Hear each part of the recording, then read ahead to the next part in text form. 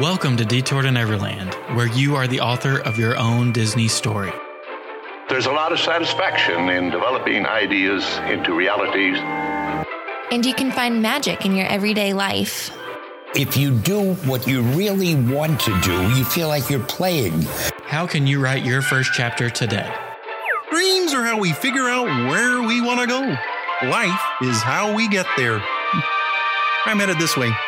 We're your hosts, Brendan and Catherine.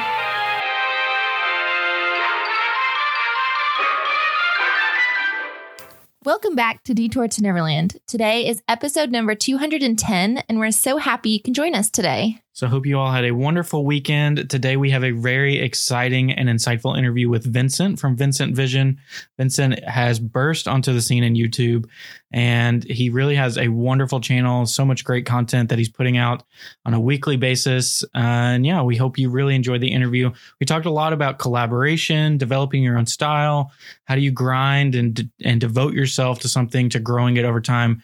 So I think there's a lot of really great nuggets for you to pull out and to apply to your own project or your own life. Also wanted to give you a quick preview of what's to come for the rest of this week. On Wednesday, we're doing our storytelling episode on the Haunted Mansion. You probably, if you've been listening, knew that Haunted Mansion was supposed to come out last Wednesday. I'm going to be completely honest. There is so much information on the Haunted Mansion from a storytelling and a backstory aspect. We felt like we needed another week to prepare. So I can promise you it is going to be chock full of really great information that will change your next experience on the Haunted Mansion. So really excited to share that with you. And then on Friday, we've now officially been in the Orlando area for 2 months, living next to Walt Disney World.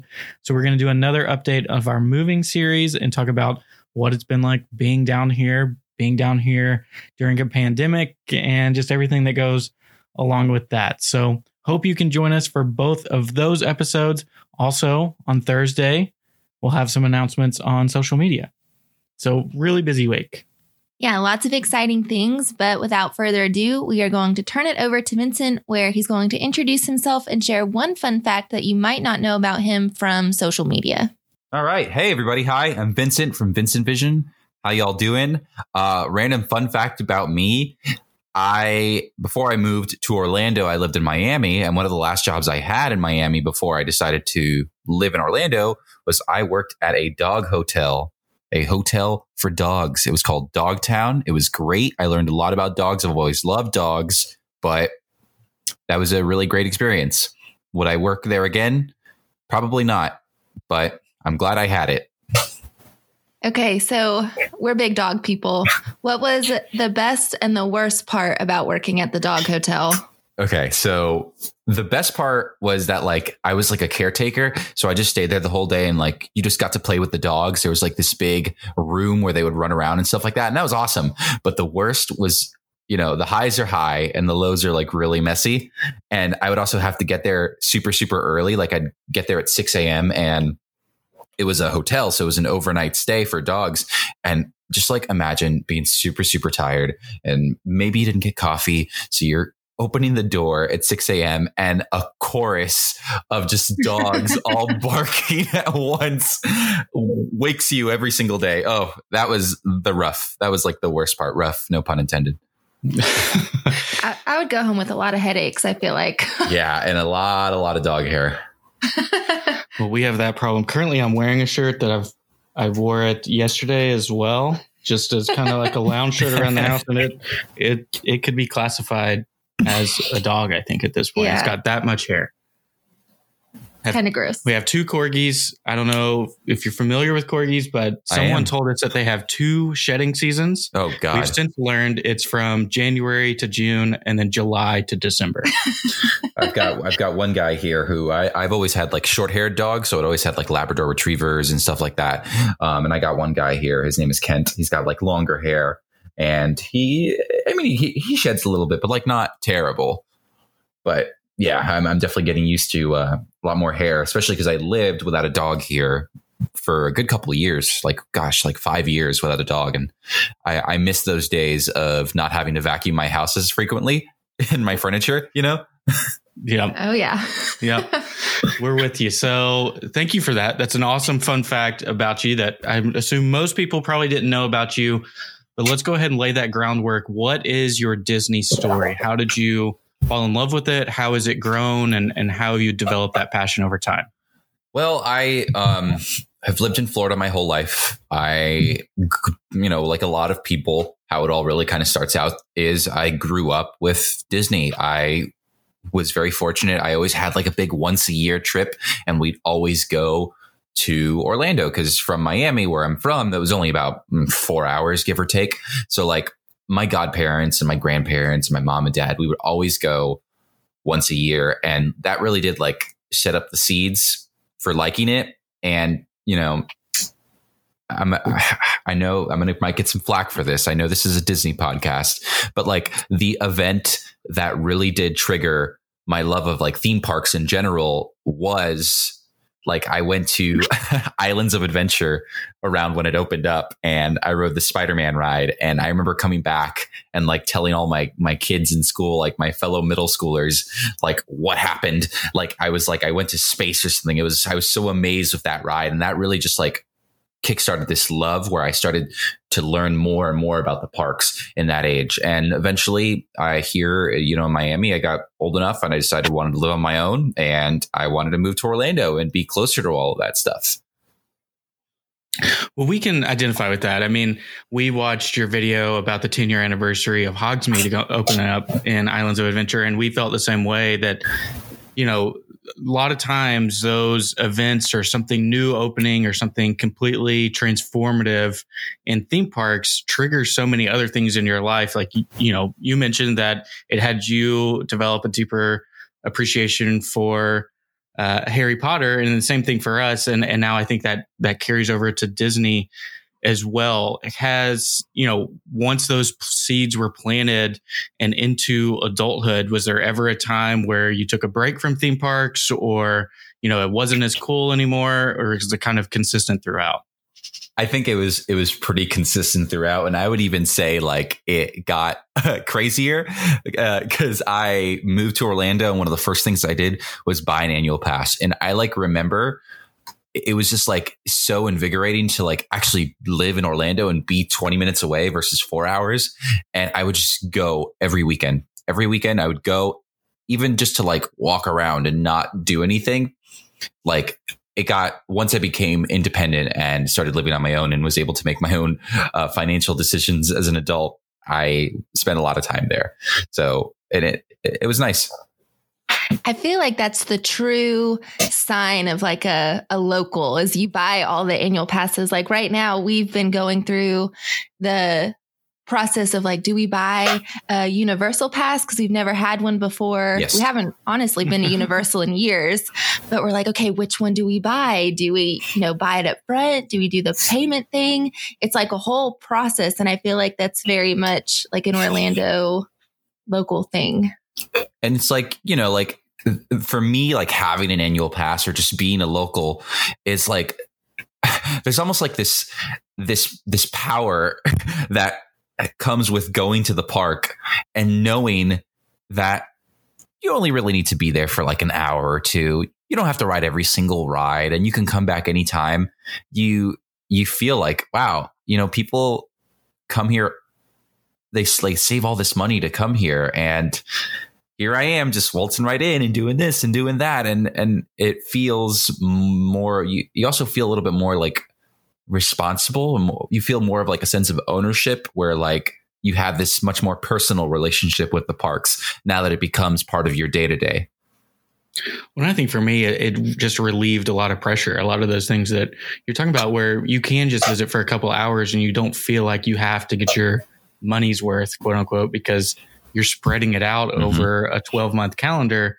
And so you can just go and grab a snack or grab a drink and ride one ride and get out of there. And you feel like you've accomplished something that day. So I think there is a mental aspect to it as well, that you get to experience the parks in a much deeper way once you've made that jump, because then you're not worried about ticking off the boxes of all the e-ticket attractions. You're more just worried about, what can I get into today?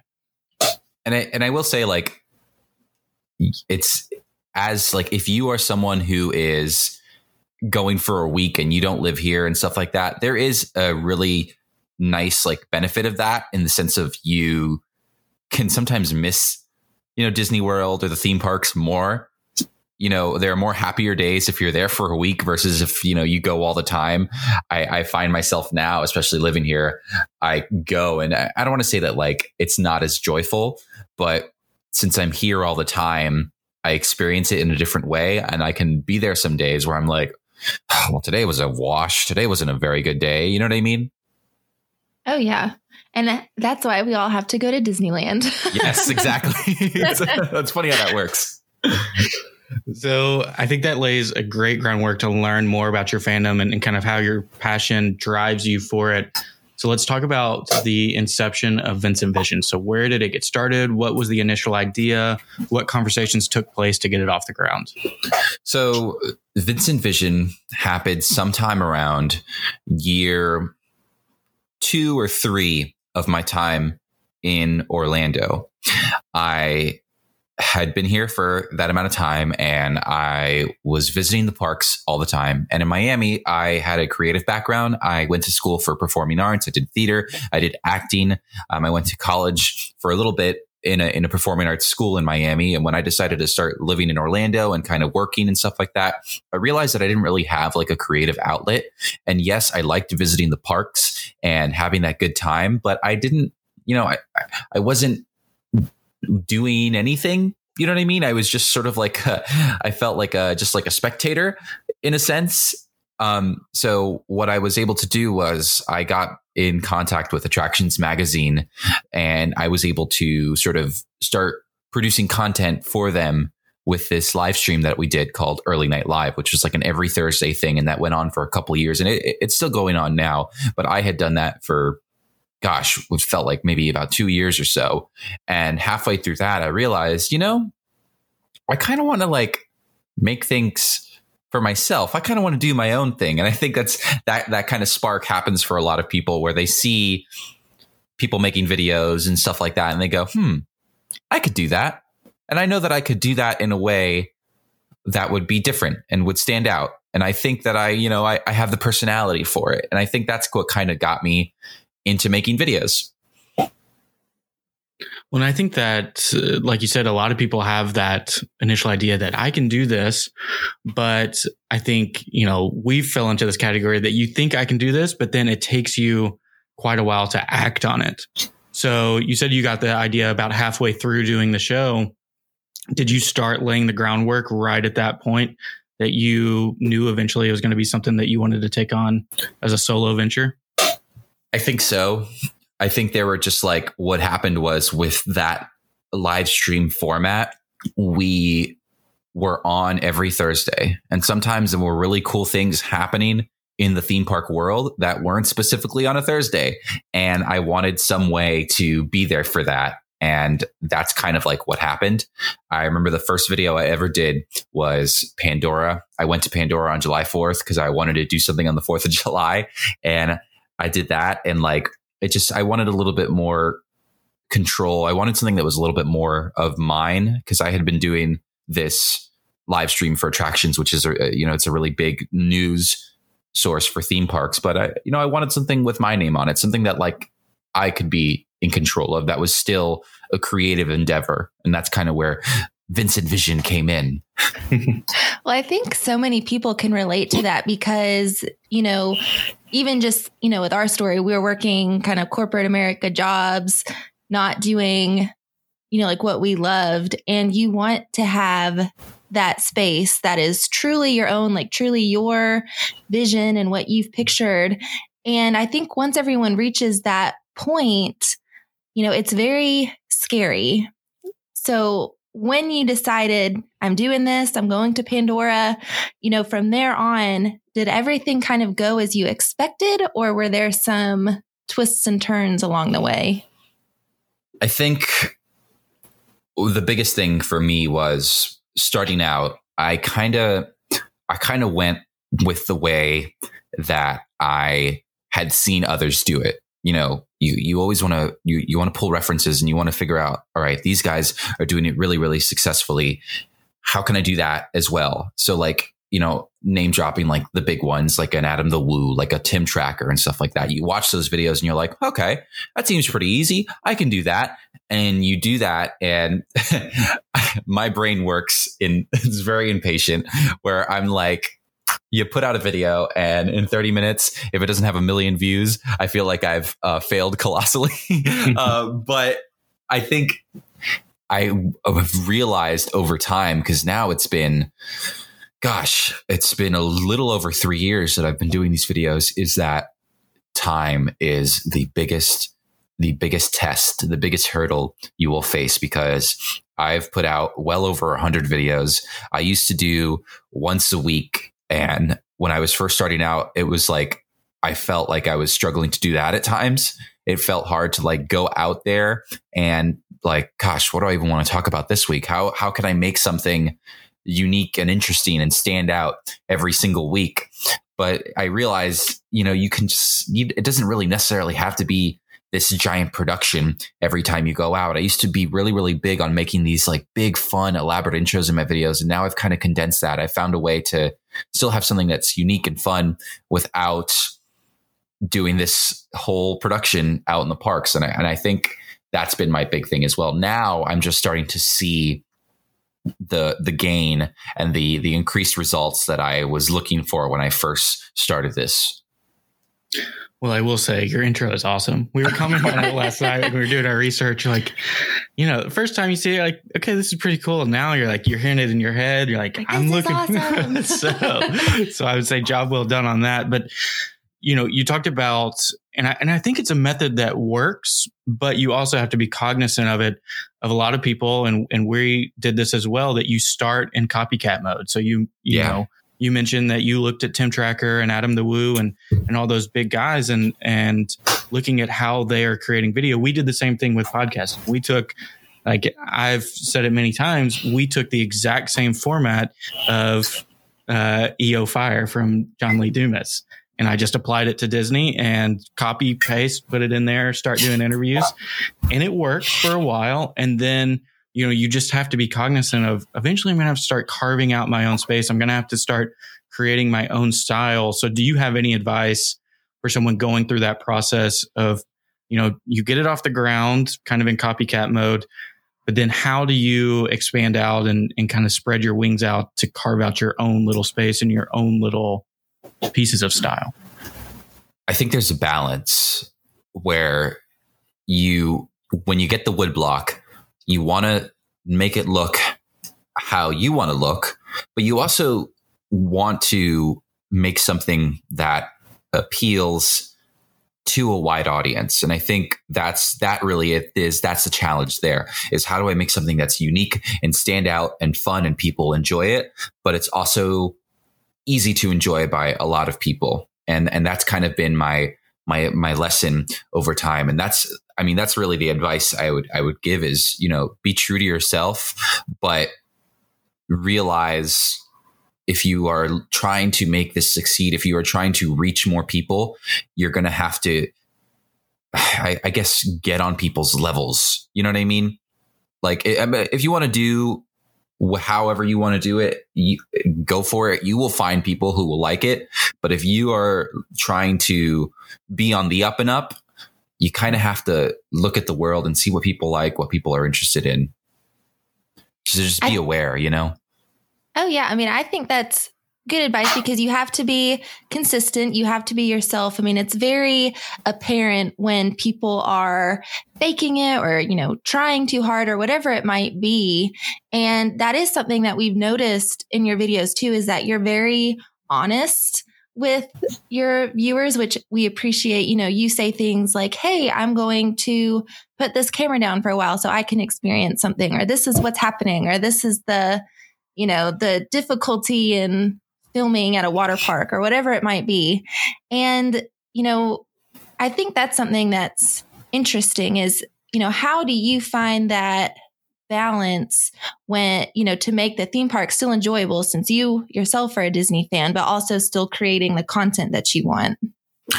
I think, you know, like with how do I find it enjoyable is you're absolutely right, is putting the camera down sometimes and not going into work mode. And I remember a friend of mine told me, I brought him along one day because I was filming a video at the parks. I needed an extra set of hands to like help me film an idea I had. And like, he could see me getting very visibly frustrated with a shot that wasn't working out, or like we were trying to do this like certain thing and there was just too many people in the way. And he was just like, don't let this like burn you out. And it's absolutely true. You know, you can't, like, I love the parks and I'll always have that passion for it. But there are some times when I go and I'm doing a video and it does feel like work and I'm trying to get something done and something's not letting me do that. And I'm just like, I don't think I could count on my hands, I think, the times that I've gone to the theme parks without the intention of filming something. And that's, I mean, it almost feels like a sacrifice you have to make when you're making these types of videos. But that's when the audience comes in, and that's when the honesty comes in, where I'm talking to them and I'm saying, hey, you know, it's kind of tricky to do this. I'm kind of letting them in on my thought process. It's still kind of like a performative. I don't know if that's the proper word for it, but in the sense where I treat it like a stage where, you know, I do want to be honest with my viewers and the people who watch these videos, but I don't want to give them everything away. I don't want to tell them that I had a fight with my girlfriend or something like that, you know, the night before, and talk about that while I'm at Galaxy's Edge and stuff like that. So I think that's how I do it is be honest and have that sort of personal connection. And I guess sometimes share those frustrations with my viewers. So looking into that creative process a little bit, and we felt this pressure already. You know, we've only been in Orlando for a month and a half now. And of course, the parks were closed for the first little while that we were here. But now that we've been back, and especially even with this reservation system, we feel like we've got to get every piece of content that we need. And it's almost like we're still in Tennessee mode, where it was like we were only visiting 3 or 4 times a year. And it's like, we got to get enough content to spread out throughout the entire year. So when you go to a park, and I guess let's say the reservation system does not exist in this alternative universe, you know, is it a lot of times just going in and freeforming and just seeing what you can figure out? Or do you try to make a shot list or, you know, a plan for what you're going to do? And then once you accomplish that, that's when you can put the camera down. I definitely have a plan. Yeah. I go in to an extent knowing that this is what I want to do. And honestly, a lot of video ideas are just inspired by random little moments I have where I'm at home and I go, oh, you know what? That would be really cool if I did this. I should try and go to Hollywood Studios. Or like, I was like, oh, I want to show people the moment that it takes, like the moment of getting a boarding pass for Rise of the Resistance, because it's super, super tense. And I want to put the camera at this setup and show me and show the screen of my actual phone and what it's like. And if I get a great boarding group, you're going to see that celebration. Or if I don't get a great boarding group, you're going to see that meltdown. You know what I mean? It's real, and it happens to people in the parks. So I definitely have like an idea. And a lot of the times, like, especially now, it's so hot. So when I'm done with a video, I'm like, all right, time to pack it up. My videos are usually an all day affair. Like, as in I'll go into the parks really early and I'll get out at some point during the day and I'll just spend the entirety of the day putting out a video, especially for those topics that are like, oh, it's the grand opening of Star Wars, or it's the grand opening of Mickey and Minnie's or something like that. You know, timeliness is super, super important for those types of videos. One other thing that I wanted to cover, and I think you've done a beautiful job on it, you know, replying to comments, but also interacting within the community, you know, on Twitter and Instagram and whatever it might be. I think, you know, we are very transparent. We have the utmost respect for anybody who makes any sort of video content. It's something that we have had on our horizon for the longest time, and we just can't get a grasp over it. But we are comfortable podcasting. But I do think there's a parallel between podcasting and YouTube, in that a lot of times it feels like you're screaming into a vacuum, that you're not getting that immediate feedback, that the results do trickle in over time. And it's not in a there's not a science to it. A lot of time, like you said, it is just time. So do you have any advice for how do you get over that hurdle? Because creating podcasts, creating YouTubes, creating blogs, I think too, a lot of times can be a lonely process when you're not getting that immediate feedback. It is. It can be really, really lonely. You're absolutely right. I think what I would say is to kind of help with that is form a bond with the audience that you do have. The people that do comment, or rather, the people who go out of their way to comment, because people watch millions and hundreds of videos and listen to dozens of podcasts on their free time while they're sitting at home. But there's only really a small group of people who are watching your videos or listening to your podcasts that are taking the time out of their day to respond. And you want to treat those people like angels. Now, if they're saying something mean and they're obviously some troll, you do whatever you want. You want to, but those people who are fans and I call them my day ones or my OGs, like you guys, like you connect with them, because that's what's going to help you get through those hurdles. And I will say, like, talking about loneliness and stuff like that, like for me, I do a lot of videos on my own. I collaboration is so important. It is crazy to me sometimes. I will do a video with a friend, or I'll go on like a podcast, and I'll just notice like my subscriber count bump up by 50 people or 200 people or whatever, just because I was in a video with some other person. And it's crazy to like me how, that's how people get to know you. You know what I mean? That this algorithm and the search function, that'll only do so much. But like, it's not until I'm out there hanging out with Jackie, my friend Jackie from Super Enthused, and we're having a good time when people are like, hey, I saw you in her video and now I'm watching your videos. And that's really a really big part of it. And that's honestly like has been a really big part of my growth, is just engaging with people and making friends with these fellow creators. And just even like, I guess, people on Twitter and these personalities and stuff like that who end up watching your stuff and they say, you know what, I really, really like this stuff. I mean, that collaboration 100% is everything. And I mean, like you said, it's just that it's that interesting, you being associated with someone else that helps people connect those dots. And we would be remiss not to ask about a collaboration that you're currently involved in with the Societies, which if you're not familiar with it, it's a fictional theme park inspired audio drama, which we had to do some research about that because we've never heard of that before, with people like Kevin from Defunctland, Disney Dan, Rob Plays, a lot of other people. So what has that been like? Because that's quite the unique project.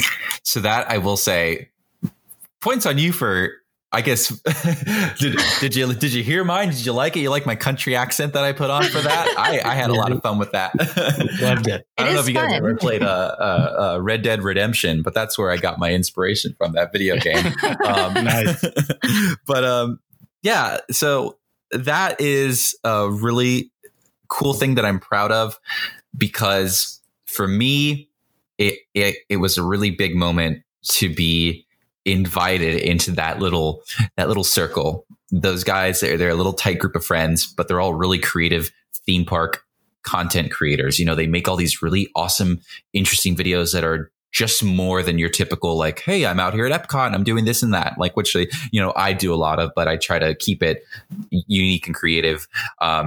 Gosh, what was this? This was last year. I was, minding my own business, scrolling on the internet. And then I get a message from Defunctland, and he goes, hey, this is Kevin. I really like your videos. I wanted to know if you wanted to do a video with me and Disney Dan at Hollywood Studios. We're going to film something for this channel we're making. And I was like, yes, I do. I can't believe I'm getting recognized by freaking Defunctland, this awesome video maker. It felt nice. I felt like I had like my channel was like a really small coffee shop, but like only the coolest people went to this coffee shop. You know what I mean? But I did that, and like I met them, and it's funny. Like I went I recognize Disney Dan because he obviously has his face in his videos and he'll stuff like that.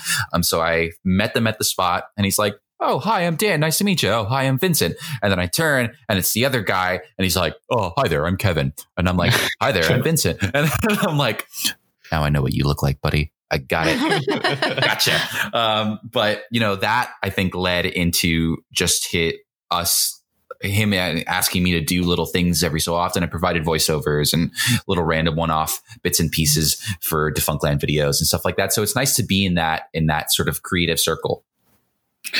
Well, first off, that's a really good Kevin impression. So. Yeah. Thank you. Yeah, it's funny. One more story. I'm so sorry. But I remember I was sitting there. We were having like lunch at some restaurant at Hollywood Studios, and it was a whole bunch of other people. And it was like, honestly, this was a really cool moment for me because I just felt like I was meeting my tribe. You know what I mean? I was meeting all these people who do all these types of videos, but he was sitting there talking about this video idea he had. He's like, so the video is going to be like this, where basically in 1977, this and this happened. And I interrupt him. I'm like, hold on. I feel like I'm watching one of your videos right now. Like I am in it right now. It was so cool. It's like a live reading. But yeah, it was, I don't know. This is really cool. Sorry to interrupt. No. I love it. But, and I think that goes to show that you never know who's out there viewing your stuff. Like we joke about it all the time. Like when we do these storytelling episodes on Wednesdays and we say, yeah, Tony Baxter, big listener of the show. Like he loves it. Joe Rohde loves it, but you never know. And when you keep producing really, really great content, you got to remember that some of these titans of the space that we all look up to and we all just love their content, they consume content themselves too. Like they are the biggest Disney theme park, whatever space you're in, fans. And so there is that potential. And they're also very open to, letting people in and having those conversations. So I think that's also a great advice to shoot for the stars. Like you can connect with these people and form these relationships, and you never know what can happen. Yeah. And I will say, like, the theme park community is, as far as like internet communities, as far as internet niches, is not that big. It's a pretty small world. I didn't mean that as like a pun. But like, it really is just like a small group of people, and these people hang out at 4 locations. You're going to very likely find them at 4 places: Magic Kingdom, Epcot, Hollywood Studios, or Animal Kingdom. You know what I mean? Like these communities are really, really small. And like even me, where I have about 4.3 thousand subscribers, which in the YouTube world is pebbles. There's like all these like actual like big YouTube types of tens of millions of subscribers. But I can go to a theme park and maybe 2 people will point me out and say, hey, you're Vincent, which to me, first of all, makes me feel like a rock star.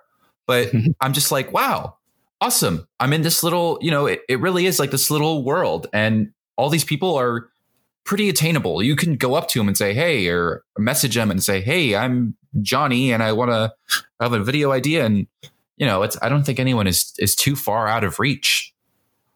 Yeah, I think that's true. I learned this in the business world in a past life when I was in sales and everything. And they were saying most everybody that you want to reach is only 2 calls away.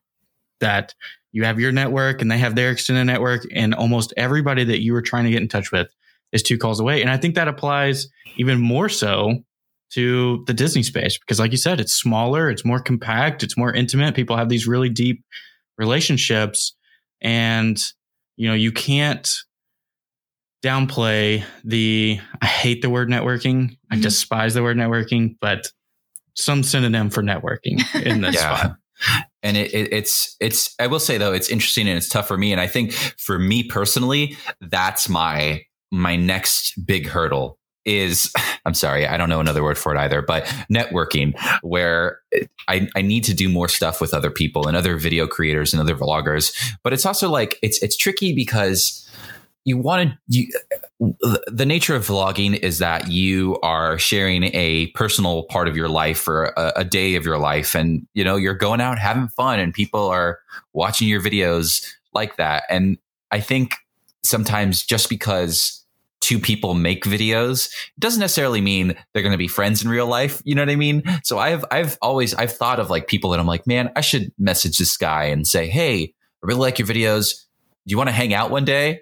But like, what if we're just not compatible at all as friends? You know what I mean? And then it's just like this really weird video. And it's like, so with vlogging, I guess it has to just happen naturally. At least for me, I feel more comfortable having it happen naturally versus trying to force a relationship. And I don't want to seem like I'm trying to ride coattails either. You know what I mean? Oh yeah, I can only imagine something like that caught on camera would be a very uncomfortable situation.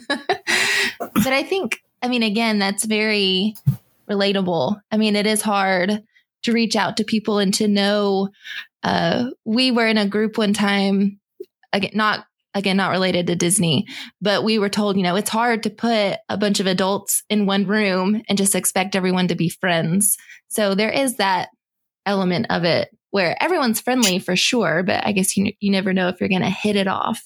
But once you find those people that you attach to, I think you do have to continue flexing that relationship. And like you mentioned, Jackie from Super Enthused is someone that seems like you get along even, on a personal level as well and on a professional level. And we have those same people in the podcasting space as well. So I think you have to, once you find someone like that you mesh with, you understand them, you understand what makes them tick, you got to keep pursuing other relationships like that. Well, good deal. Vincent, this has been such a fun chat on the first half of the episode. We thank you for giving us a look behind the scenes and learning more about your story behind Vincent Vision. I know our listeners have enjoyed it so much. We're going to take a quick break and hear a message from our partners, and then we'll be back to play the Fast Pass round. All right. Like many of you, Catherine and I both also have full-time jobs. Catherine is about to return back to school. I have major projects going on right now in my career. And so sometimes Detour has to take a back seat on the scheduling side of things. It doesn't mean we're any less devoted to it, but sometimes time gets in the way and we're not able to put everything that we want into it.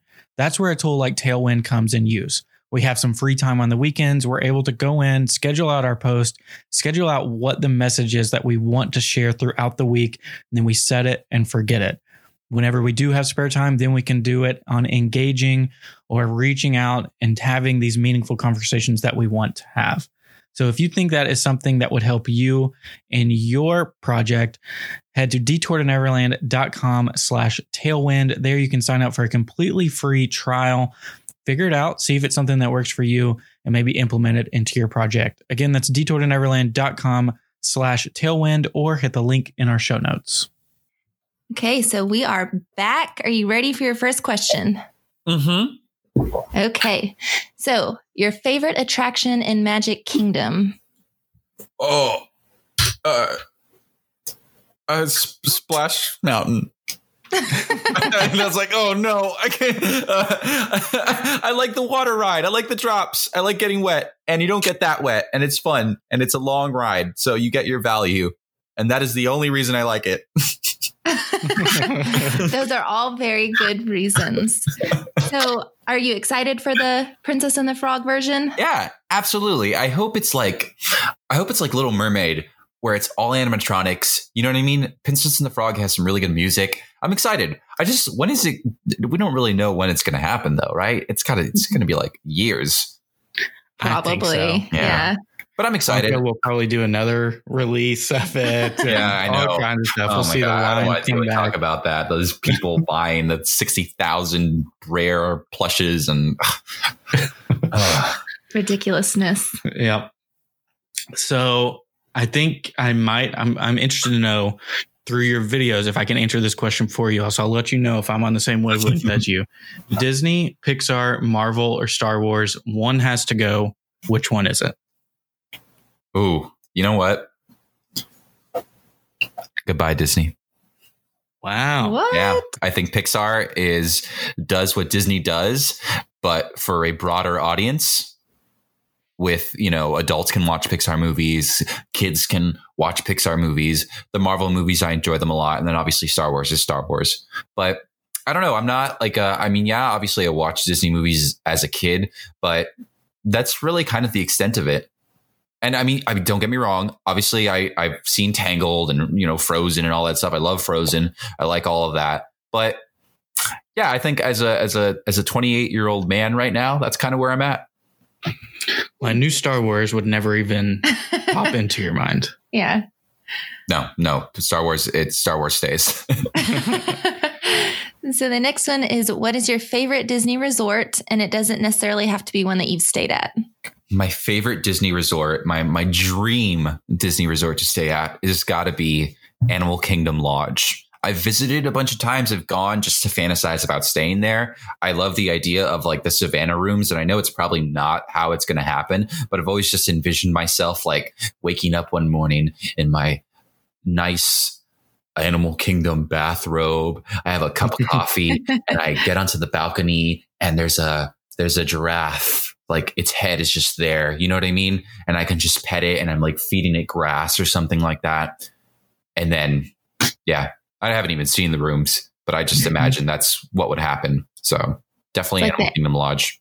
It's like the Animal Kingdom version of Snow White. All the animals just exactly. Walk It's like, to you. oh my God, wouldn't that be amazing? That and like the Disneyland Hotel. I've gone there once and I remember going in there and being like, the seats are teacups, and like the characters were walking around, and I thought that was so cool. So I would say those two for sure. Those are good ones. Next one is your favorite meal on property. Ooh, my favorite meal on property.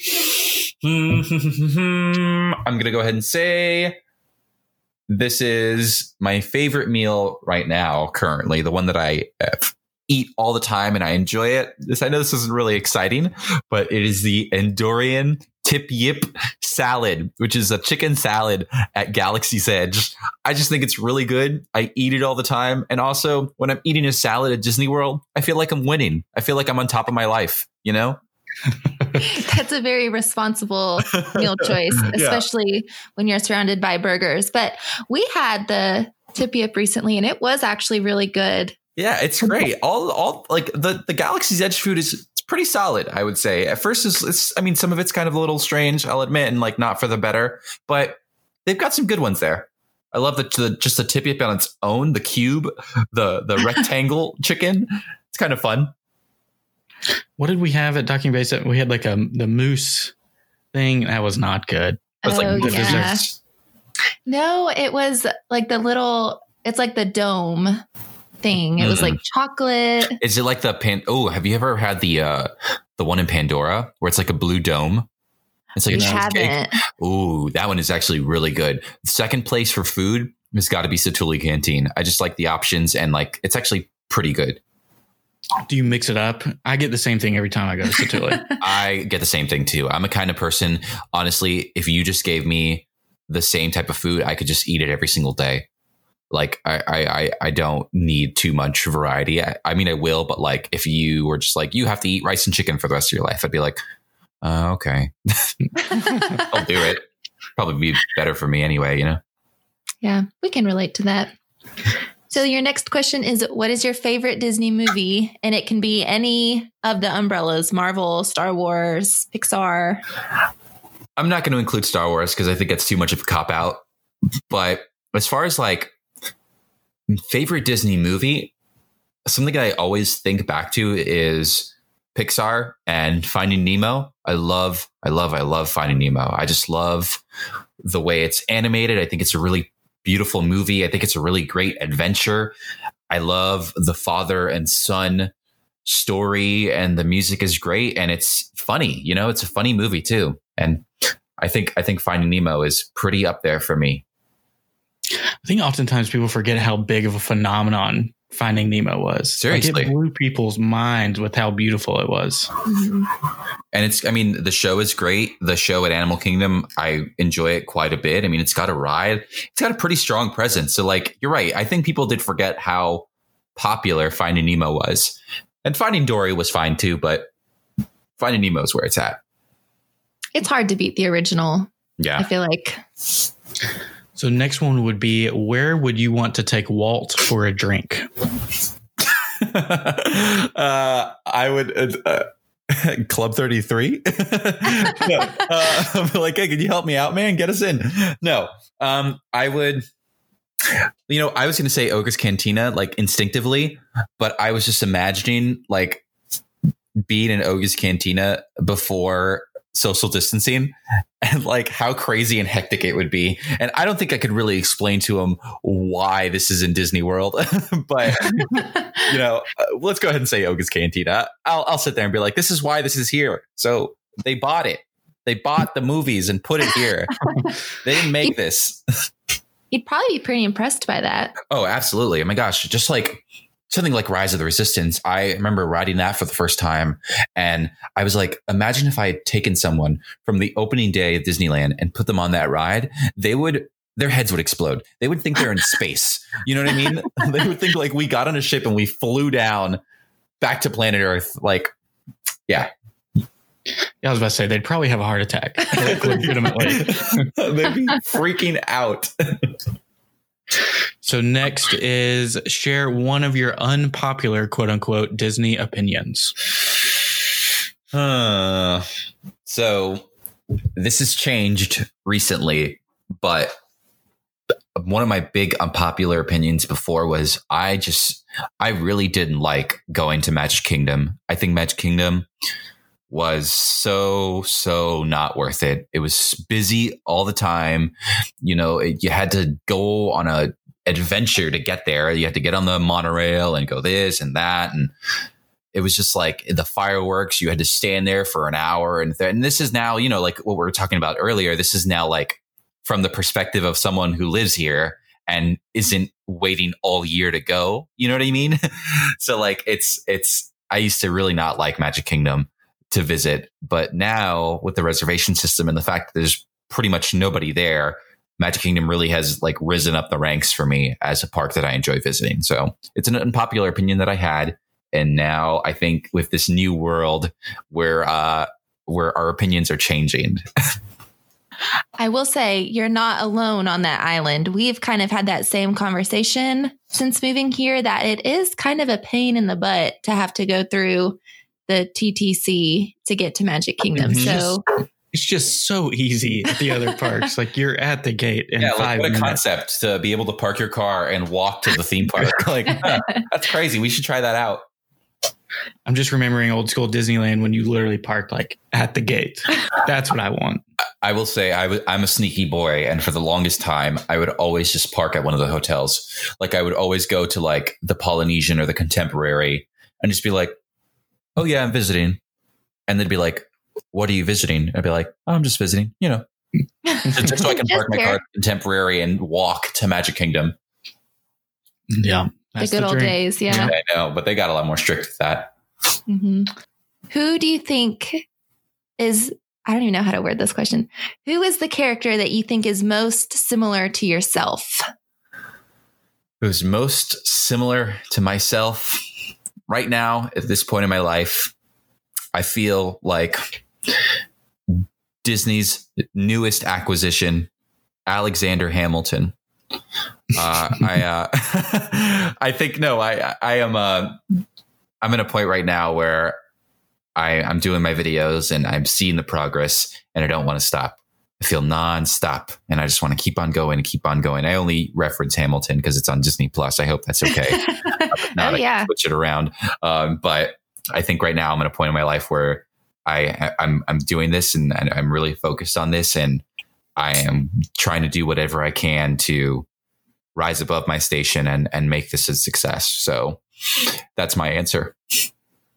Now everybody at home is going to be singing Hamilton songs for the rest of the day. You're welcome, guys. That's for you all. But I do love that answer because I do think it is, you can see that through your channel right now. We've been following along for, I'd say about 2 months now. So we're one of the newest members of your audience, but you can tell you're hungry and you want it, but you're also going about it the right way. So I think that's what's attracting so many people, and that's why you have eyes on you. Dum-dum. Yeah. Did it. Way to throw that in there. Brought it back together. Great. All right. So awesome. So that concludes the Fast Pass round. Our very last question for you, Vincent, is something we ask all of our guests. It's if you have one piece of parting guidance that you can give to someone who's looking to jump into this community and find that creative space that they're so passionate about, what would your advice be to that person? It's going to be what my friend told me that one day is don't let it burn you out. Don't lose the fun. Don't lose the love. You know, you can have that relationship. You can have that creative relationship with the parks without losing your love for them. So, you know, find that balance and speak true about what interests you. You know what I mean? Don't fake it.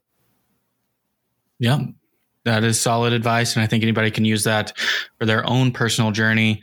So very last thing for you, if you can remind our listeners where they can connect with you online. You guys, you got to connect with me on YouTube, youtube.com/Vincent Vision. That is where I have my YouTube channel, my videos. I hope you like them. I have an Instagram and a Twitter as well. I'm trying to like lean back on those a little bit, peel off of those, but I am pretty active on there. You can talk to me there. Twitter is Vincent Vision 4D and Instagram is the same as well, Vincent Vision 4D. So I hope you guys check my stuff out. I hope you enjoy it. And that's all I got. Yeah. Well, thank you so much for joining us today. I can say we had a great time talking to you and, of course, getting to know more about you and Vincent Vision. So thank you. Thank you guys so much for having me on. Thank you for listening to Detour to Neverland. Make sure you subscribe and leave us an iTunes review if you enjoyed the show. Between episodes, you can find us on Instagram at Detour to Neverland or visit detourtoneverland.com. We appreciate you letting us be part of your day. See you real soon.